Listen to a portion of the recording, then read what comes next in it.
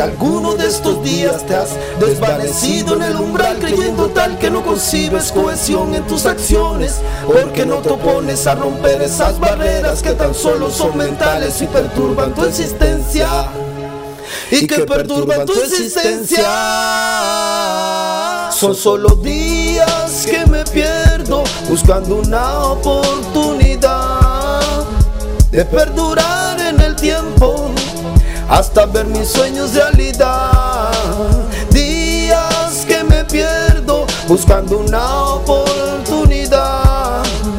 de perdurar en el tiempo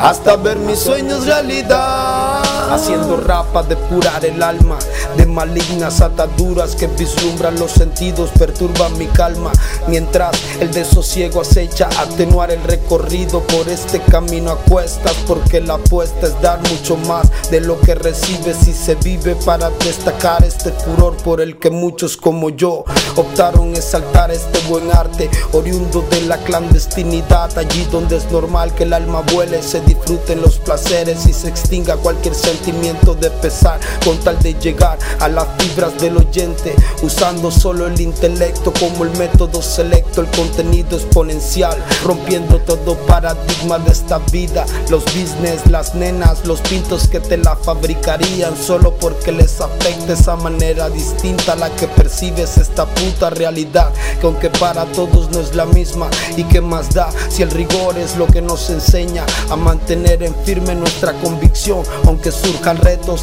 obstáculos que se interponen para frustrar mis planes. Hoy no hay afanes, solo la fe de mantenerme en pie buscando un nuevo horizonte.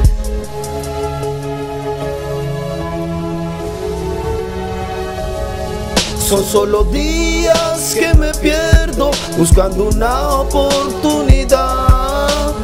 de perdurar en el tiempo hasta ver mis sueños realidad. Días que me pierdo buscando una oportunidad